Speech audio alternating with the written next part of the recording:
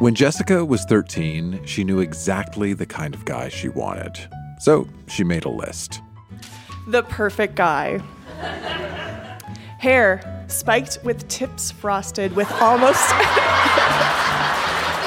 yeah. With almost any color, not red. Eyes changed with mood. Happy, bright blue, sad, sky blue, confused, turquoise, angry, dark navy. Lips full, shoulders sturdy and strong, arms muscular, stomach, 6-pack of abs, optional, could be 8, LOL.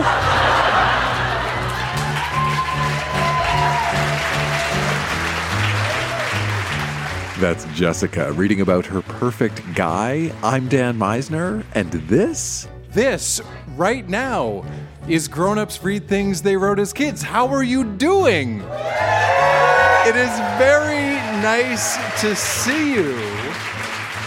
This is a show where we go back in time to remember the good, the bad, and the awkward parts of growing up.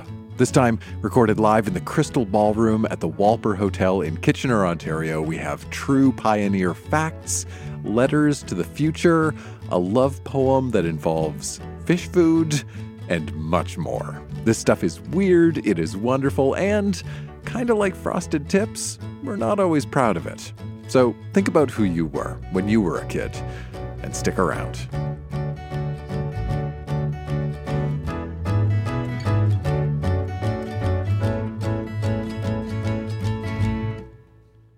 When Chandra was 11, she decided to write a letter to herself, 3 years in the future, outlining her hopes and dreams and expectations, and she kept doing this throughout her teenage years.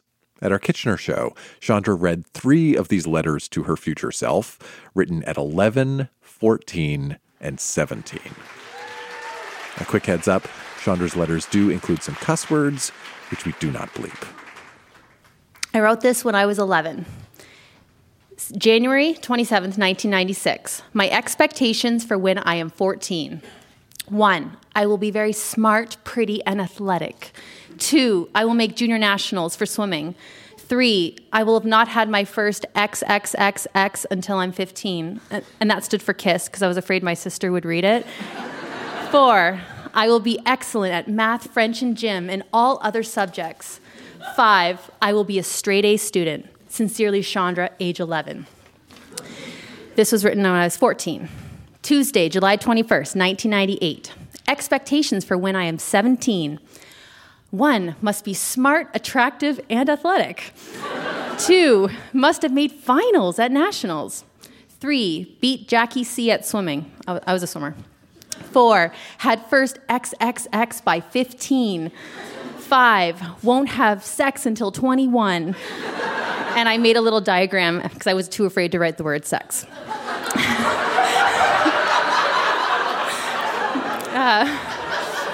6, had first boyfriend at 14 and 3/4 years old. 7, plan to get scholarship to the U.S. 8, still be friends with Carly and Dallas. 9, have a driver's license and own a car. 10, must have French someone by 16. 11, I'm embarrassed by this, gorgeous body. 12, be admired by all. 13, must listen to people, be funny, playful, happy, and confident. 14, be liked by everyone and not be annoying. 15, met Leonardo DiCaprio. Remember Titanic? 16, must have a great, loving boyfriend. 17, been on jet ski at Canada's Wonderland. 18, been to California. 19, wear makeup that looks good. 20, dated all guys, jock, nerd, sleek, charming, bad boy, nice, etc. Hey you, it's me. I'm being really dumb right now, writing a letter to myself for me to open in the future. It'll be cool, I guess. So Chandra, you're 20, the big 2-0. You're not a teenager anymore. That's kind of sad, because I'm a teenager right now. I'm 16. And when you read this, you'll be thinking of the day when you wrote this. I know you. You'll be sad.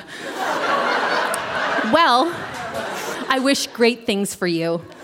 Have you had sex? Probably. I don't know. Right now I'm saying I'm gonna wait till I'm in love, but what if you've already fallen in love? You whore. Just kidding. You're probably a sex maniac in university. Ha, that'd be fun. So, I hope you're at McMaster studying science, and I hope you have a great hot boyfriend that I've never even met yet. That's weird. I have a job at Winners, which is great, but I don't get any hours. Stupid. I make $7.40 an hour, which is so good. More than most kids my age. So, this year was so great, but it had its downfalls. First, I had 4 semi-happy months dating Jordan. He's now a fucker to me, but oh well. He screwed me over, and I'm glad he's out of my life. He was my first kiss and stuff. Of course, you remember this perfectly. It was an exciting time in your life. Except I'm writing this now while things are still fresh, and you'll probably never experience this again. It's just a distant memory to you. You'll probably still run into him at the YMCA. I hope you get along and talk, because right now he hates me and calls me a psycho. So anyway, have a great birthday. I love you, and I hope you have a great life. July 7, 2001, 4:14 p.m., Chandra, age 16. Thank you.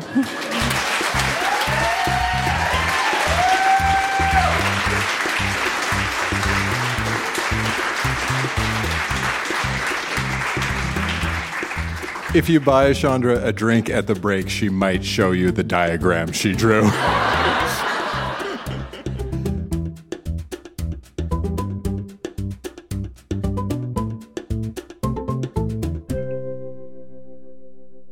One of the things I love about kid writing is the authority and conviction some kids have, their ability to write with confidence about subjects that they don't really have any actual expertise in. When Jennifer was in elementary school, she wrote a series of short stories called Pioneer Children Life. And as the name suggests, these stories are all about what it was like to be a young person exploring and settling a new country. Pioneer Children Life. Stories with true facts to go with them. Be brave. One day, a girl named Mabel was walking home from school when she heard a cry for help. The Moore children, they must be caught in a fire. So she ran to their house to save them. She found them huddling together at the end of the field. They were all huddling together close by the well. Then Mabel said, "Get in the well." So they did. And when Mrs. Moore came home, she was relieved that her children were safe. The end. Here are the facts. Back then, there were lots of droughts. The droughts caused fires. Now we don't have many fires because we have smoke detectors, but we still have many droughts. Wildflowers. "Please buy some wildflowers," said a poor voice. Mr. Whizzle turned around. "Buy some flowers, I will," said Mr. Whizzle. "Where's your parents?" "My father's dead and my mother went off with another man," replied the girl. "What's your name?" asked Mr. Whizzle. "My name is Karen," she answered. "Well, come with me," said Mr. Whizzle. "Why?" asked Karen. "I'm going to find you a home." "Okay, said Karen. Mr. Whizzle took Karen to an orphanage. Mr. Whizzle came to visit the orphanage with his son a lot. And when they were old enough, Mr. Whizzle's son and Karen got married, and they adopted 3 girls from the orphanage. The girls' names were Carrie, Barry, and Terry. The end. Here are the facts. What happened to Karen happened to a lot of other pioneer children too, and back then there weren't many orphanages. But now that doesn't happen as much because we have more orphanages and more people care about the health and treatment of children. Almost. One day, a little girl named Elizabeth was walking with her mother when bang, her mother was shot. Elizabeth ran and didn't stop running until she was in the safe arms of her father. "What's wrong?" he asked. Elizabeth started crying, and when she was finally settled down and had told her dad the story, the sheriff and his men were there. They told Elizabeth that the person that got shot wasn't her mother. It was someone who wanted a kid like her. Then all of a sudden, her mother walked in. Elizabeth ran over to her and told her story, and then the sheriff explained it. Here are the facts. There were many kidnappers back then because so many children died. There aren't many kidnappers now because we have a jail. Thank you.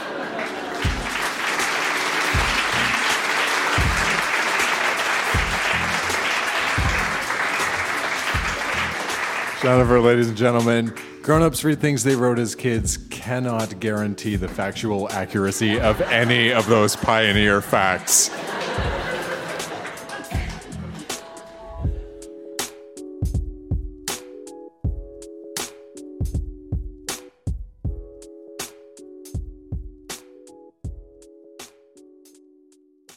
Poetry is always popular at Grown-Ups Read Things They Wrote as Kids, and our next reader, Moody, brought a piece of poetry he wrote when he was in grade 6 or 7. It's called The Night Angel, and as you'll hear, it's a poem about love, pain, and a pet fish.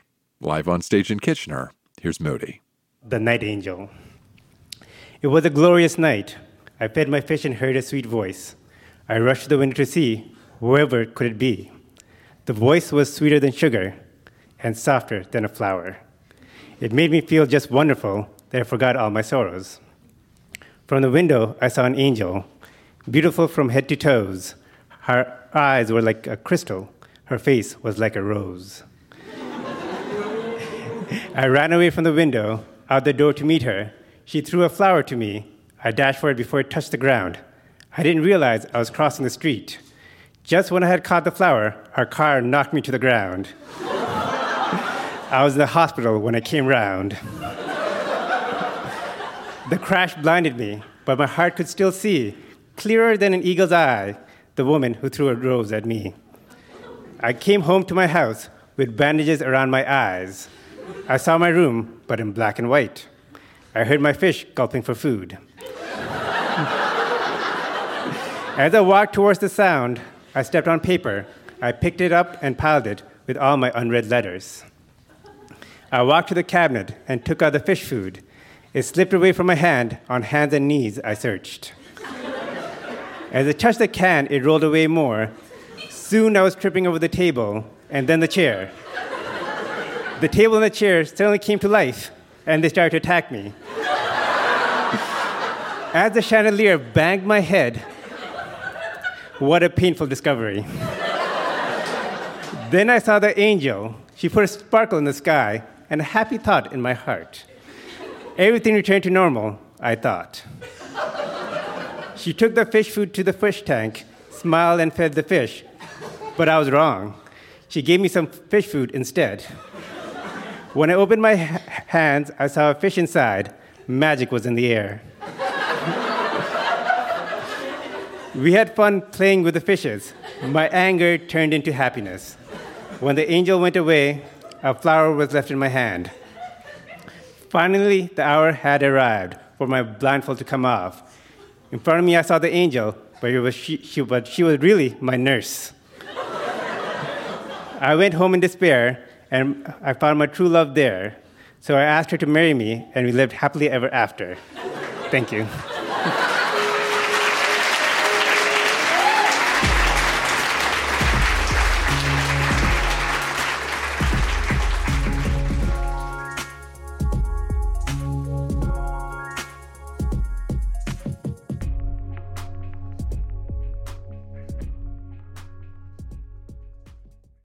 One of the most powerful things about writing is how it can be an outlet for feelings and emotions that you don't quite know how to process, whether that's love or pain or, in the case of our next reader, grief. When Melinda was 18, her mother passed away, and at our Kitchener show, Melinda shared 2 short blog posts from that time. Here she is. One last hug. On April 4th, 2010, my mom passed away at home. Her face was a mere half-meter away from mine as she died in my dad's arms. As we laid her back down, my dad and my aunt realized she wasn't breathing and that her heart had stopped. We called her siblings, her mom, and my sister. We wanted people to have a chance to see her before calling the ambulance. In the time between my initial reaction and when the police and emergency medical services came, all I could feel was an overwhelming sense of comforting love. It was like having a really long hug with someone with whom you're very comfortable. In February, my mom told me 3 things. I love you. I'm proud of you. Do what makes you happy. That intense feeling of love following her death was like the embodiment of those 3 things in the form of one last hug.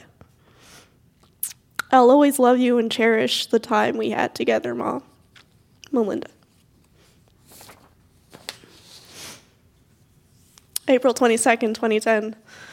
Same day.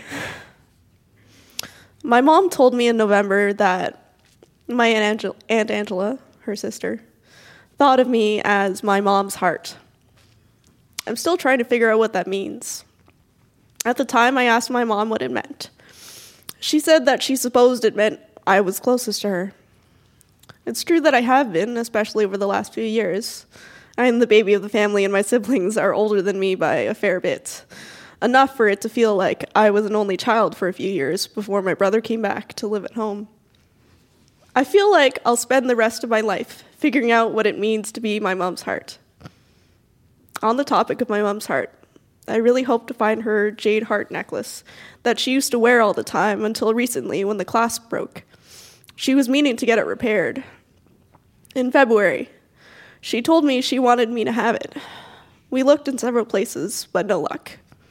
I guess my project for the summer is to go through everything in the house and putting things aside for her celebration of life in August, putting things in bags to give away, and looking for that necklace. Hug and kiss, Mom. Thank you.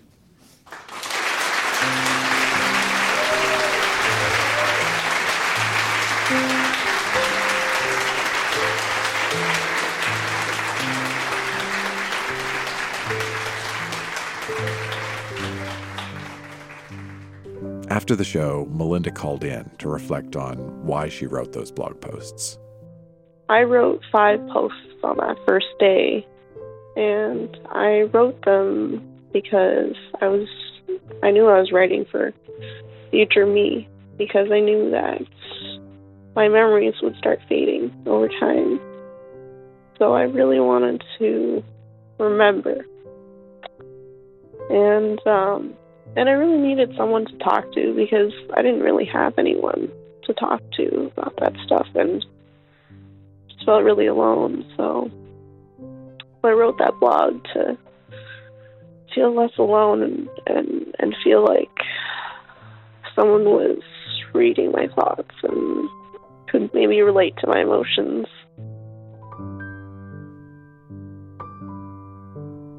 I've been through a lot since then, and I haven't had my mom through it all. I've done a couple degrees in school, I've gotten jobs, I've got married, I went through a separation, so I've had to do adult things and grow up without my mom. So if I could go back and talk to 18-year-old me, I would say, you'll figure it out, that you won't be alone. There'll be lots of people. And what I needed to hear most then, which was really just those 3 things that my mom told me. I love you, I'm proud of you, and do what makes you happy. And,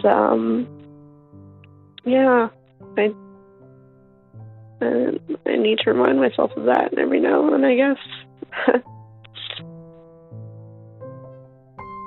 Melinda told me that a couple months after she wrote those blog posts, she found her mom's jade necklace. She had it repaired, and now Melinda keeps it in a box on her dresser.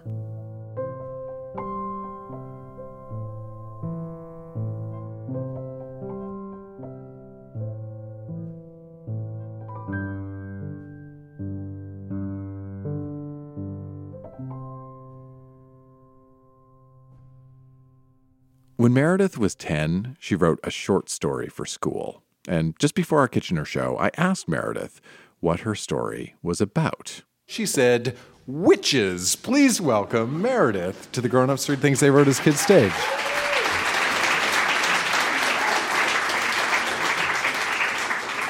My story is called Wednesday the Worst Witch. In your city or town, there live witches. Your best friend could even be a witch. No, really, it's true. There's no way of knowing if ladies are witches or not. If funny things happen to you, like when you float above your bed 3 feet, you could very well be a witch. Don't tell anyone or you'll regret it. Don't make the mistake that little Wednesday made a long time ago in the little town of Bougainberry. It was a rotten, stormy day, and Wednesday the witch was in her house looking out the window at the houses and empty streets. Bougainberry was a small town that wasn't busy at all. Of course, Wednesday didn't know she was a witch. She didn't know anything about cauldrons or spellbooks. She thought she was a normal girl. Wednesday lived with her grandma. Her grandma was also a witch, but Wednesday didn't know. She often saw her grandma putting weird things in a big black pot, such as bird beaks and snake scales. They always had weird things for their meals, too, but she ate it. It was the only thing she was fed. One night, Wednesday was at her house when her grandma called her for dinner. Wednesday and her grandma usually had lots to talk about. That night, there was nothing to talk about. Wednesday's grandma wanted to tell her that she was a witch for a long time, but she could never find the right moment. She decided that this was the right moment. Wednesday said, "Grandma, there's no easy way to tell you this. You're a witch."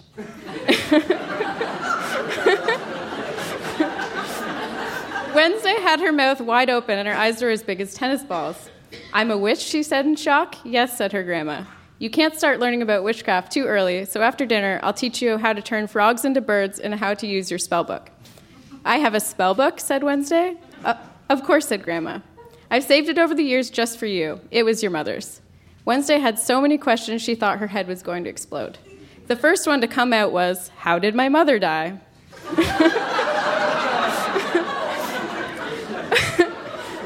"Well," said her grandma, your mother, oh, it's so sad, I can hardly tell you." "Please tell me," protested Wednesday. "All right, I'll tell you," said her grandma in a low voice. "Your mother was killed by goblins, green goblins with long fingers and snouts the size of pencils." "Why did goblins kill Mother?" wondered Wednesday. "Oh, it was a little misunderstanding." Voldemort, the head goblin, said your mother didn't pay enough money for her witch license. Voldemort had a horrible anger problem. A little misunderstanding, as I said before. Wednesday chatted with her grandma for a while, and then she helped her grandma with the dishes. After Wednesday cleaned up, she started her lesson in witchcraft. In the next hour, she learned how to change a plain old chicken bone into a delicious buffalo meat delight. She also learned how to turn her school bully into a frog with a few words. Bear with me. Orpus, porpus, heliorpus, ilio, alio, magnetus, magnifico. Poff, the bully was a frog. The next morning, Wednesday decided to tell all her friends she was a witch. Of course, she didn't know that if you tell a mortal you're a witch and they believe you, then you'll be banished. When Wednesday got to school, she went to the playground. She found her friend Samantha. "What's up, Wednesday?" said Samantha. "Nothing much, hee hee. I have something to tell you." "I'm a witch." "Yeah, right, nice joke," said Sam. "No, I'm not kidding. I have proof," Wednesday said fast. She pointed at a boy, and with a snap of her fingers, he lifted him up into the air and set him down on the monkey bars. "I believe you," said Sam in a shaky voice. "Get away." 5 seconds after, Voldemort appeared. He pointed one bony finger at Wednesday, and she disappeared from the mortal realm forever. Nowadays, Wednesday is living in the netherworld. She can never come back to this realm ever again. So if you're a witch and no one knows, remember, capital letters, don't tell anyone. Or you'll be banished just like Wednesday. The end. Thank you.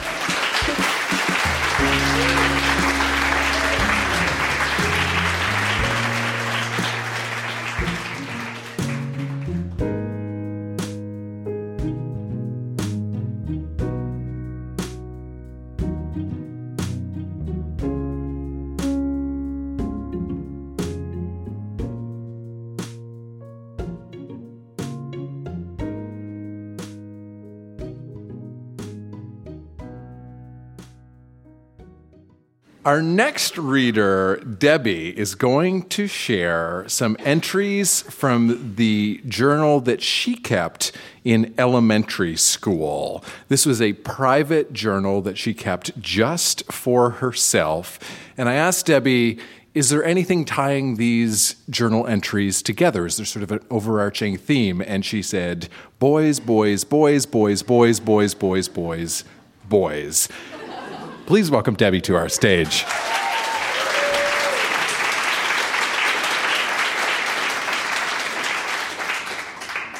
October 23rd, 1991. Dear Dury, sorry I didn't write to you in so long. I was so very busy. Guess what? I'm in love. His name is Travis. He is very nice. He likes me too. He sends me lots of notes. I love him. He loves me. I'm very happy. I am 10 now, and Mom and Dad expect me to do everything, like wash the dishes, clean my room, clean off the table, sweep the floors, vacuum, mop them. Ever since we built an extension to your house, I had to do almost everything. Confused and happy, Debbie. October 24th, 1991, the next day. Dear Dury, I found out that Travis has been writing love notes to Tanya. That made me feel very sad because I thought he only liked me. Oh well, but I will do everything to get him back. Dury, I hope to be 13 soon, so I will be very pretty. Then Travis will notice me. Our bird died a few weeks ago. It was very sad for us. Yours completely ignored, Debbie. October 26, 1991. Dear Dury, I'm being ignored very much. None of my friends will play with me. It is getting very boring for me. Dad said I couldn't have a boyfriend. I don't listen to him. Stephen and Travis said, Debbie, don't listen to your dad if he says that. So I just said, okay. Yours almost ignored, Debbie. May 10th, 1992. Dear Diary. Sorry, I haven't written in you for a long time. This month is hard on me. Travis went back to the orphan thing again. Everybody ignores me. I don't know what to do. I need help, but I don't know where to get it. It's getting so bad that Kristen pulled my dress up in front of the class and grade 1s and 2s. I was really humiliating. What can I do? Travis always knew I missed him. Yours always, Debbie. October 3rd, 1993. Dear Diary, guess what? I have a boyfriend. He's 14 years old. His name is David. I met him at camp. He is totally dreamy, honest. He's short like me. He wears glasses. He has sort of sandy blonde hair, hazel eyes. I'm telling you, he is dreamy.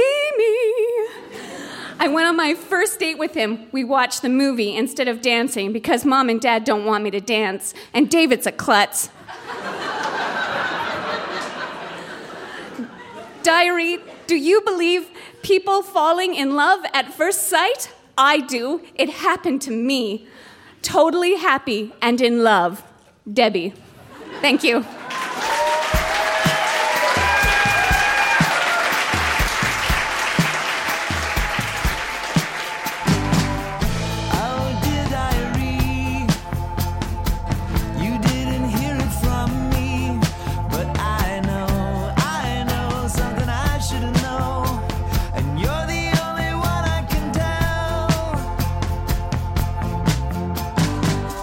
That is Grown Ups Read Things They Wrote as Kids. Our show was recorded live at the Walper Hotel in Kitchener, Ontario, and produced by Jenna Meisner.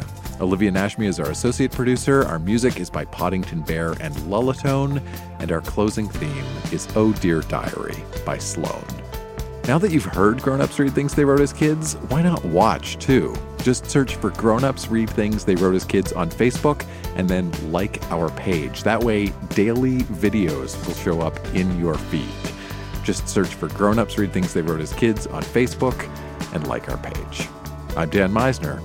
Thanks for listening.